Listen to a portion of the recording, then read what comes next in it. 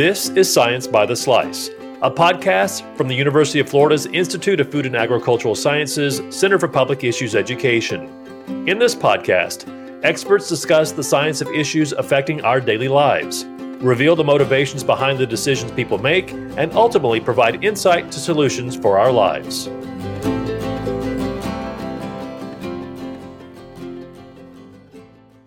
Welcome to Science by the Slice. I'm Philip Stokes, and this is episode 3 in our extended dialogue series. This episode was reported by Valentina Castano, who works alongside me here at the Pice Center, and you may remember her from our Rural Mental Health series from last year, where she led one of our conversations. I'm really excited for you to listen to this episode, titled Extending Research, where Valentina discusses with our guest how research can be designed to connect with all audiences and take into account the different cultural perspectives of the recipients of that research information. So without further ado, here's Valentina introducing the episode and our guest. Hi listeners, welcome back to Science by the Slice.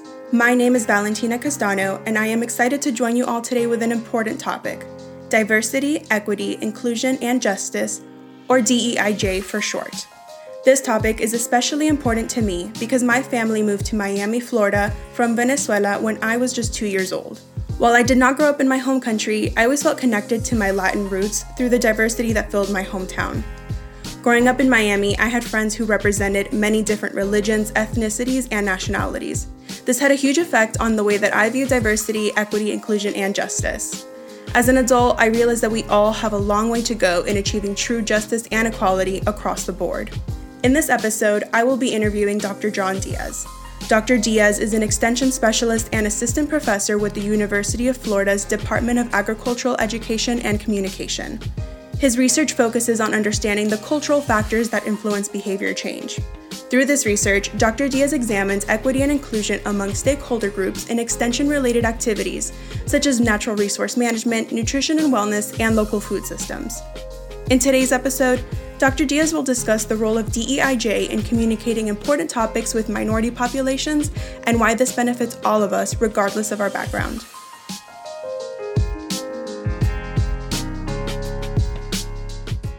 Thank you so much, Dr. John Diaz, for being with us today. We'll go ahead and get started and have you introduce yourself and talk a little bit about what you do.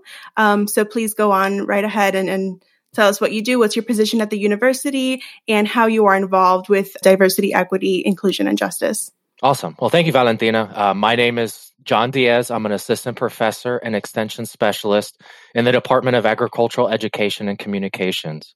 I'm actually physically located in Plant City as part of the Gulf Coast Research and Education Center, which is right in the heart of strawberry and tomato fields in the state of Florida.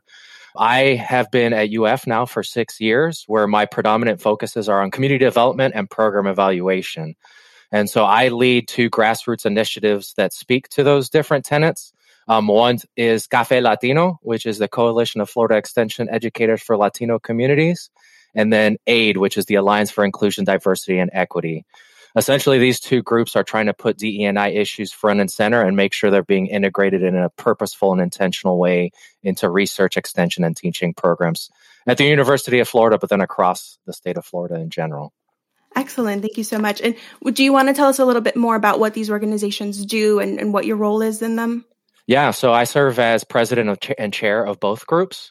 And so Café Latino is really a language access organization. So in the state of Florida, we have a very large and growing Spanish-speaking population. Unfortunately, the resources, both education and informationally, are lagging behind in their needs. And so Café Latino is a group to help to provide more culturally responsive education in the form of things that are in their language, things that are in tune with their cultural needs, and things that are different from their group's needs versus the traditional audience needs. So that's Café Latino. And then the Alliance for Inclusion, Diversity, and Equity is really honed in on providing development opportunities for our educators and communities, so they're better able to navigate cultural difference. So we really are in a time where culture is divisive and folks are not able to take the strategies or approaches to be able to navigate those cultural differences. So us as an organization are try to impart the skills and knowledge so both us as an organization, but our communities are better equipped to navigate those cultural differences. So we're able to come together and have conversations to address mutual issues that we're all dealing with. So COVID is one of those now, but as time passes, there'll be something else that comes in the bailiwick. So just making sure we're better prepared for those issues. Absolutely. And serving, as you said, chair, right, for both organizations, I imagine that keeps you quite busy. Is there anything that maybe you've come across while, serving in these positions that has surprised you? Is there anything that you've learned that really sticks out in your head? So it is, being in a leadership position, you really see that the demand is out there, not only for resources, but for folks to be more culturally competent, to have the skills to navigate cultural difference. We're really in a time where folks understand how their own lived experience influences the way they look at the world. And so they're really wanting to gain that lens and framework so they're able to have that same set of awareness and reflection based on the lived experiences of others. So it's just really, really cool and exciting to see folks that are engaged and wanting to be engaged to develop their own skill sets and develop themselves as people. Yeah, absolutely. Would you say that this movement that you've seen of people wanting to learn about different cultures, is that something that's happened in kind of recent years, or has it always kind of been that way? Has that changed at all? What does that look like? Yeah, so I think there's been momentum for some time, but the last couple of years really ignited the fire under folks. I think just with what's been going on in the world around us, folks have taken time to reflect on themselves and the world around them, and it's manifested in a lot of different things, one of which is just being more in tune with the cultures around them and how to better assimilate and connect with those cultures. So while it's been around for a long time, I think the last couple of years have really gained some momentum. That's so great to hear. That's such a nice, piece of good news, and hopefully moving in a good direction when it comes to diversity and inclusion, just wanting to learn about different cultures. And I think just that's wonderful. I'm going to go ahead and pivot now to talking about your research. I know you've done some research on this topic. Would you like to talk a little bit more about that? Yeah, so I think that when you think of diversity, equity, and inclusion as it relates to research, it's essentially making sure that your research connects with and serves all audiences. And that's what I've done with my own research. So I make sure that when I'm doing research, whether it's applied research, thinking about program evaluation, or basic research, understanding behavioral nuances of our audiences, I make sure that I have culture and the cultural perspective brought to bear so that, I understand how to potentially apply to everyone. So whether it's understanding how people adopt water conservation behaviors or how they connect an extension more broadly, just thinking about all of my audiences and making sure that, whether it's the research itself, the disseminations of finding, they're done in a way that is culturally responsive to their needs and the way they communicate. That's so interesting. And so what do you think, for example, I think you mentioned water conservation, right? Communicating water conservation needs. How does having a good understanding of diversity, equity, inclusion, and justice directly benefit communicating about these topics? Can you give me an example of what that would look like? Yeah, so I think in communicating water conservation, the values or the way that they look at it doesn't resonate the same with each group. So there may be some groups that, for example, I come from Cuba. It's an island country, and so there's more opportunities to connect with water and develop that emotional connection. So when we're looking at more urban audiences, there may not be that same opportunity. So again, leveraging the research tool to understand those different segments of the audience and understanding, hey, in the, for example, more rural audiences and rural areas, it's a different set of demographics than in an urban coastal area where they have more opportunities to make that connection, and that then has implications for how they think through and act and engage with water. So that's just one example. And again, whether it's water, whether it's killing bugs, buying groceries, etc., culture has a big component to that. So, and do you find that taking that culturally relevant and appropriate communications, that framework or looking at it from that point of view when you're making these decisions of how you're going to communicate important topics, do you find that makes a big difference? Have you seen, compared both? I mean, I'm not sure exactly how it works, but how has that looked for you in your position? Yeah, so I think what I've experienced is what is more broadly experienced within the field, where if you provide a message that speaks to their culture, their cultural values, and what motivates them as an individual, they're more likely to take that knowledge into action. And so, when we're talking about adjusting irrigation schedules for your lawn, you're not going to communicate that the same way to everyone, because someone may be more concerned with the lush green area of their lawn, where someone else may be more concerned with, can I grow a mango tree so that I can provide some fruits to my family? So by testing messages, understanding what resonates, connecting that with values, and then using those key pieces of information to design your information campaign, you'll see that it increases that connection of knowledge to action, which is what in extension and in science communication we want to create. I think that's so interesting. So as I have mentioned, I'm Venezuelan. That's where I was born. That's where my family's from. And just this conversation now reminded me of a time when I was doing the dishes with a relative, and I didn't turn the water off in between every dish that I washed. And my relative got really mad at me because they were like, you're going to run out of water. Turn it off. Like, this whole water conservation point of view that they had was very strong. I was like, we have low water running faucets. What's the big deal? Like, I'm not wasting that much water, not turning it off in between every cup. But I just thought it was interesting that this relative, because of where she's from and these notions that she has, where if she leaves the faucet running long enough, she will run out of water. That's how she grew up. And then on the other hand, though, this relative also only ever drank bottled individual water, which wastes way more water than leaving the faucet on, in between a cup or a dish. But it's just, I think it's what you said. It goes back to what their culture is and how they grew up and the notions that they have. And I think, if I didn't know it at that moment, I would have responded, with a smart comment about their water usage. But I didn't know that at the time. But I think now I wonder if I tell them, hey, by the way, you know how you're worried about running out of water? Well, actually, those bottles of water that you buy and you don't drink out of a Brita, no tap, nothing, just strictly bottled water, you're actually using a lot more water that way than, this other way that you're very concerned about. So I just think that that's kind of one of those things where everybody has their culture, everybody has where they're from, and all these things that you grew up keeping in mind and knowing. And, lecturing someone about saving water, they could agree with that all day long and not realize that some of the things that they've been doing their whole life because of where they're from are actually not helping the situation or making it worse. So that was just something that I thought of. And that's a perfect example. And I've had colleagues who have been at UF and gone back to, places like Puerto Rico, where water availability is really a thing, where you could potentially turn your faucet on and be out of water because the aquifer is tapped out. So that lived experience then has implications on the way they think about turning their faucet on at their cousin's house or their aunt's house. They're thinking through, oh my goodness, the last time I turned on my faucet, it ran out or it started to run out. So that's something that's in front of mind for them. So for sure. And those experiences are so serious to them. I mean, they take it very seriously. Running out of water is not something that they joke around with. But they're not maybe making that connection and how all their behaviors are impacting their usage of water. Because that's not something that we'd ever really think about, but producing just a single plastic water bottle uses a ton of water in the grand scheme of things. So yeah, I completely agree. So moving on now, speaking about diversity, equity, inclusion, and justice in agriculture. What do you think that looks like right now?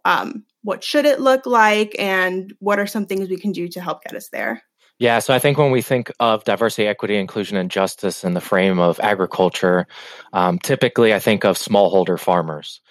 Typically, our underserved and underrepresented audiences are those smaller farm operations that have either become farm workers and then transition to farm producers, or immigrants that are coming to this country trying to find a livelihood for themselves. So a lot of the work that the field is doing is trying to figure out what those unique needs of those different communities are that represent a very different group than our traditional white, Caucasian, typically male producer groups for the past. So a lot of the research that's happening, especially in my space, relates to everything we've been talking about. Is there's this new agricultural sector, the demographics are changing as new technology is continuously developed.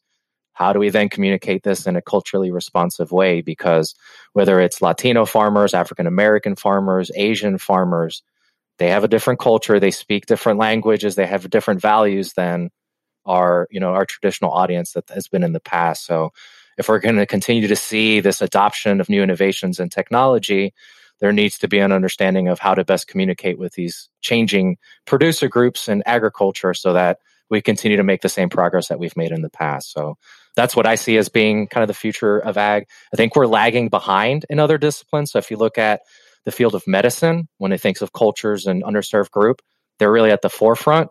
So I would love to see the fields of agricultural and natural resources really take a step in the direction of medicine and even private industry to start to move at the cutting edge of considering diversity, equity, inclusion, and justice issues in all of the things that we do in that field. So absolutely. And do you think we're doing a very good job of that right now as is? Or has this gotten better over time? Has it gotten worse?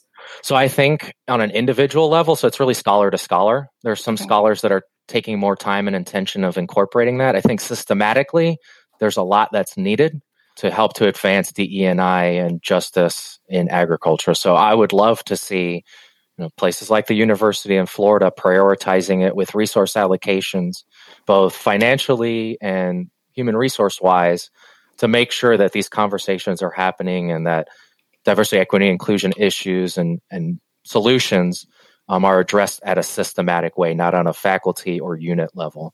And I think that from our field in the industry of ag, that's typically what happens is there's a really passionate person or a unit, and that doesn't necessarily always permeate the full system or institution. So I would love for it to see a UF across the country seeing this permeation of diversity, equity, and inclusion in the fields of ag, life sciences, natural resources, so that we're thinking through how to reach all our audiences every single time we do anything, not just when there's that select few of folks that are really prioritizing that. So when you say a systematic way, we have to talk about these things in a systematic way. What exactly does that mean? What is the outcome that you're kind of looking for when you say that, or when you do that, right? Like, who does it benefit to do things in this kind of a systematic way? And why is it really important to make sure that it's not just a couple of scholars at the University of Florida that are concerned about this issue? Right. So I think it's use the analogy of putting together a puzzle. If you and I were putting together a puzzle together, it would be a lot easier if I was putting together a puzzle. I had a certain set of pieces. You were putting together a puzzle in a different room, and we had to somehow, in separate rooms with separate ideas, make our puzzle come together. And I feel like that's how diversity, equity, and inclusion is handled in colleges of ag and life sciences.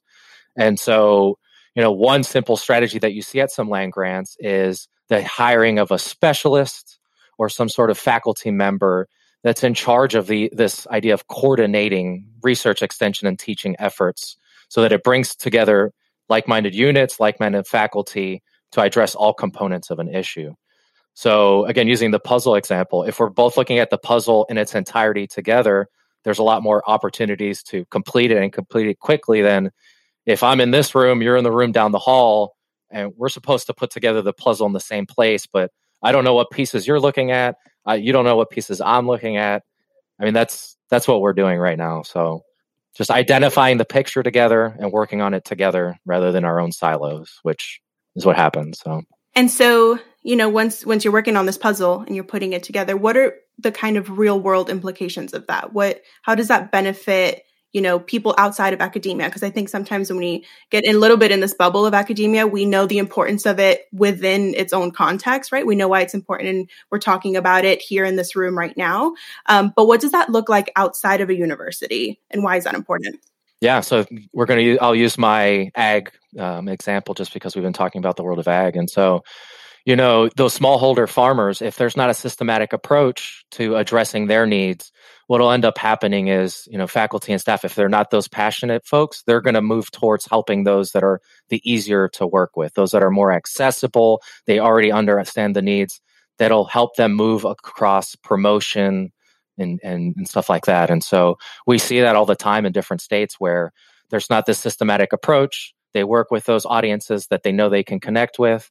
They get the data, the stuff that they need to help their own career, and then we continue to propagate these issues. And so if there's a means for these folks to understand where they can plug in to be more meaningful support mechanisms for these underserved audiences, then it'll help to deter some of the old practices of doing what's comfortable and easily accessible. Yeah, I think that's a great point. And do you think that access to some of these individuals makes it a little harder. Because I think you brought up a really good point of, right, if you don't know how to communicate across all cultures, you're going to communicate with those around you because it's just, they're closer to you and it's more convenient to communicate with them. And you know how to communicate with them. But definitely when it comes to agriculture too, I think physical distance is also a huge component, right? It's because even the people who are, quote, close to you could still be a few miles away. So how does that kind of affect, broadening diversity, equity, justice, and inclusion? Yeah. So thinking through what you were talking about as far as a systematic approach is having the system understand the time and nurturing that's necessary to penetrate new audiences and give your faculty the leeway to be able to get their boots on the ground, develop those relationships so that they have that connection to then serve that audience. So I think that's one of the things, and just being in tune with the amount of time that it takes. You're not going to go from, hey, I want to work with, for example, Latino farm workers, and then tomorrow you're in there and you're putting on a workshop and everything's honky-dory. It's, maybe you need to go and connect with a pastor of their community and explain what you want to do, and then they facilitate the relationship, and then it's a nurturing process. So having a system that's aware of that and in tune with that and giving your faculty the ability to prioritize that over just, hey, I need to be teaching somebody something right now, otherwise I'm not getting credit for it. So, of course, because I'd imagine that trust is a big component for this too, right? When you're talking about rural minority communities, especially, that can be very close knit, maybe aren't always excited to have an outsider come in and tell them what they should be doing. At least I know I would feel that way if I was in that situation. Yeah, and I think it's a little off-putting when you've got a community that someone's coming to, and they come to that community as if they're a savior, and that community has nothing to offer. And so I think that a lot of times in academia, we are very guilty of that. It's like, hey, we've got this new shiny thing. You need this thing. I have no clue who you are, but you need this thing.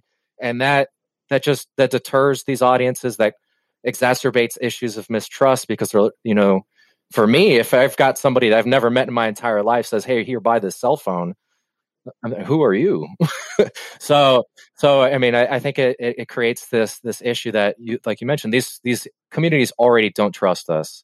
In academia, a lot of times, especially with public universities, we're viewed as the government, and so depending on what country you come from, they have positive and negative views. So you add that to, I'm Superman, I'm going to save you. It just makes for a huge disconnect when there are so many different opportunities to help these new audiences. So. Of course. Yeah. And I bet that, like I like that cell phone analogy, right? I'm going to sell you the best cell phone in the whole world, but maybe you haven't listened to what it is that I need in a cell phone. And so you're offering me your version of the best cell phone in the world, but it's not what's going to benefit me or be useful to me. And I can kind of see that happening if we're taking an approach that does not include culturally responsible communication, right? If we're just telling other people what we think that they need or what we think is going to benefit them, but we haven't taken into context their culture or their views, beliefs, and their backgrounds, I can see how that would be kind of an issue. And I think too, taking it a step even farther, not allowing yourself to have the perspective that you can also learn from these communities. Like we have to throw things aside that, okay, from academia, we can only teach these communities. No, these communities have as much to teach us as we have to teach them. So we've got to create this environment where there's opportunity for co-learning, co-development of knowledge, so that it's some empowerment of these communities. They feel like they're developing their own solutions with us rather than being told what the solutions are for them. So, hey, there's this cell phone. I need to make phone calls, but you're going to show me how to use the video function, right? Exactly. So I don't even get on TikTok. Why are you showing me this? Exactly. So, but it's the best cell phone ever. Well, right. Maybe not for me, maybe for someone else. And maybe for someone else it is fantastic. But, it's not, all Latinos don't have the same cultural background either. So you can't say, I think oftentimes I've seen that some organizations will say, the Hispanic minority population feels this way. Well, I mean, that's, there's many countries in Latin America. This is not, the Hispanic population is not one culture. It is many different beautiful cultures combined into one. And so I think that's something too that comes to mind when we're talking to these communities. And that's an important point, and something that me and the folks that I like to collaborate on workshops and stuff with is, just letting folks understand that there is more difference within a cultural group than there is across cultural groups. So you mentioned Latinos. It's, I'm Cuban. I know that, there's a lot of other different types of Latinos, and we're not all the same. We eat different foods. We have different dialects in the way that we talk. We listen to different music. We appreciate time differently, even within my own family. So I think it's really, this all circles back to the original question, what does DE&I mean to you? It's looking at each person and an individual and taking time to lift that person up rather than push them down. And if we are able to do that, then science communication, life, COVID recovery, insert issue here, we'll be able to overcome that as a collective. So, and then I do, just out of curiosity, I'm curious with the organizations that you work with, and all the people that you've come in contact with, are there any stories that really stick out to you of maybe someone who's come to Café Latino needing some kind of translation or help with language, and maybe they worked with your organization and there was a really positive outcome? Is there anything that comes to mind in that way? Yeah, so I think, COVID being what it is, there was a lot of need for information for our Spanish-speaking audiences. There was a lot that the CDC and others were doing for English speakers, but there wasn't that same proactive increase in the amount of Spanish-speaking resources. So our group, Café Latino, thrust ourselves in the middle of that and started to create educational resources. We partnered with Michael Lizardo to do town halls to provide information in Spanish. And so it was really, we were a key cog in getting the information as related to COVID mitigation, vaccination, et cetera, to these Spanish-speaking audiences. And we had folks that, circled back and let us know how appreciative they were of it, just because without that, it was, up to them to find the limited amount of resources that existed, which were very few and far between. So, of course, yeah, because not everybody has someone who can translate those materials for them, right? And I think a lot of that language could easily get very complex, even for a native English speaker, right? We've had to make sure that we tailor a lot of these materials even to native speakers in many different ways, because it's so important, and we don't want to make it too science heavy. Of course, we want to reach a lot of audiences. And so I can only imagine, if you are someone who is not a native English speaker, to be in a different country in a pandemic and not have access to this information, and just how critical that is. Yep. So we tried to serve as much as we could, and we did everything that we could that was relevant. So even food safety type of stuff, we were, putting out educational resources so folks understood what food safety looked like in the middle of COVID. So looking towards the future, what do you think are some future steps that should be done to improve DEIJ? And do those look a little different, maybe at the university level, at the industry level, or at the consumer level? Yeah, so I think from an agricultural standpoint, you're starting to see some diversity, equity, inclusion, and justice initiatives being stood up. So a lot of the Black farmer support that you're seeing is being put out in the state of Florida. I think the future is really refining those processes, making sure that those that need the support are getting it in a timely manner. So I know, for again, that support mechanism for the Black farmers, there are some lessons learned. So continuing to learn from that process and making sure that it moves forward.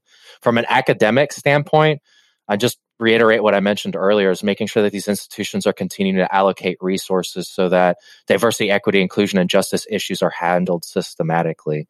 So I would love to see, diversity, equity, inclusion, and justice be incorporated into tenure and promotion packets and its consideration in how we do research, having positions put in place to help to be, for lack of a better term, a puppet master, to make sure that all of us are putting together our puzzle in the same room and are communicating with each other.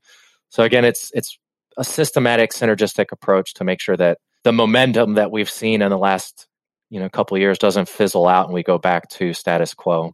And do you think there's anything also that can be done maybe at the classroom level or at the individual level for those who are not currently students at a university? Yeah, I think it's just helping folks to understand what the value of diversity, equity, and inclusion is and how everyone fits within that mold. So I think a lot of times, especially now that we're amidst kind of this division of cultures, when we speak to diversity, equity, and inclusion, if you're not a minority or you don't consider yourself underserved and underrepresented, a lot of folks won't see themselves in that. And everyone has a place in diversity, equity, and inclusion. So I think in the classroom, helping, whether it's little kids, middle school kids, high school kids, college kids, etc., allowing them to see those connections and what their role is to help to promote diversity, equity, and inclusion. So that's what I would envision. And I think that helping folks to see their their pieces is that first step. And I know that you've talked about this a little bit already, but if there was anything else you'd like to say, what do you think are some of the obstacles currently in place keeping us from improving in this regard? And what are some things that maybe we could do to overcome them? Yeah, so I really think that last comment is a humongous obstacle. Letting everyone see how they fit into diversity, equity, and inclusion, and why everyone benefits from diversity, equity, and inclusion. And so you'll see in the landscape of policymaking that there's just a disconnect in what the benefits are and why diversity, equity, and inclusion training education is offered. And so providing that needed information and understanding is pivotal to ensure that our current policy barriers don't stick around and new barriers get put in place. So that's what I would envision. There's obviously more to it than that, but I feel like that's a central cog in the wheel that without that, the rest of the wheel will not turn. So. And finally, just want to talk a little bit more. I know that you also did reference this earlier, but in case there was anything else you'd like to say, what is the impact of improving DEIJ? Why is it important? Who does it benefit? I know you said that it doesn't only benefit these minority communities, it benefits everybody. Could you talk a little bit more about that and what that looks like? Yeah, so we're a system. As much as we think we're not connected to each other, we are. So we're only, the analogy of the chain, we're only as strong as our weakest link. So if we figure out how to bolster all the links in our chain that is the system of humanity, then we're all going to be better for it. So, more educated folks, less crime, higher GDP, healthier people, happier people. That's the goal of it. I mean, is making sure that we're doing research and education that betters the quality of life of everyone. So if we include DEI and J into that, then everyone's quality of life will improve. And I see that as the role of science, the role of academics, the role of communicators. So if we're doing it right, that's what should happen. So we're doing it right. Right. So. Got to get it right. Excellent, Dr. Diaz. Thank you so much for joining us today. It's been a pleasure to have you. Thank you. Thank you for having me. I appreciate it.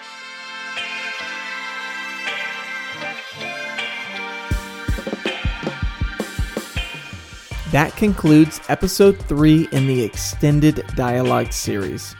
I want to thank Dr. John Diaz for being a guest on Science by the Slice. We have one more episode in this series, and that's with Dr. Scott Engel, Vice President of Agriculture and Natural Resources at the University of Florida. That episode is available now. Be sure to subscribe to Science by the Slice on your preferred podcast app. If you have any questions about the podcast or if you'd like to share any feedback, you can email us at picenter@ifas.ufl.edu. That is PyCenter, all one word, at ifas.ufl.edu. I want to thank everyone involved with Science by the Slice: Valentina Castano, who you heard from in this episode, Michaela Kanzer, Rachel Rabin, Sydney Honeycutt, Ricky Telg, Ashley McLeod-Morin, and Elena Poulin. I'm Philip Stokes. Thanks for listening to Science by the Slice.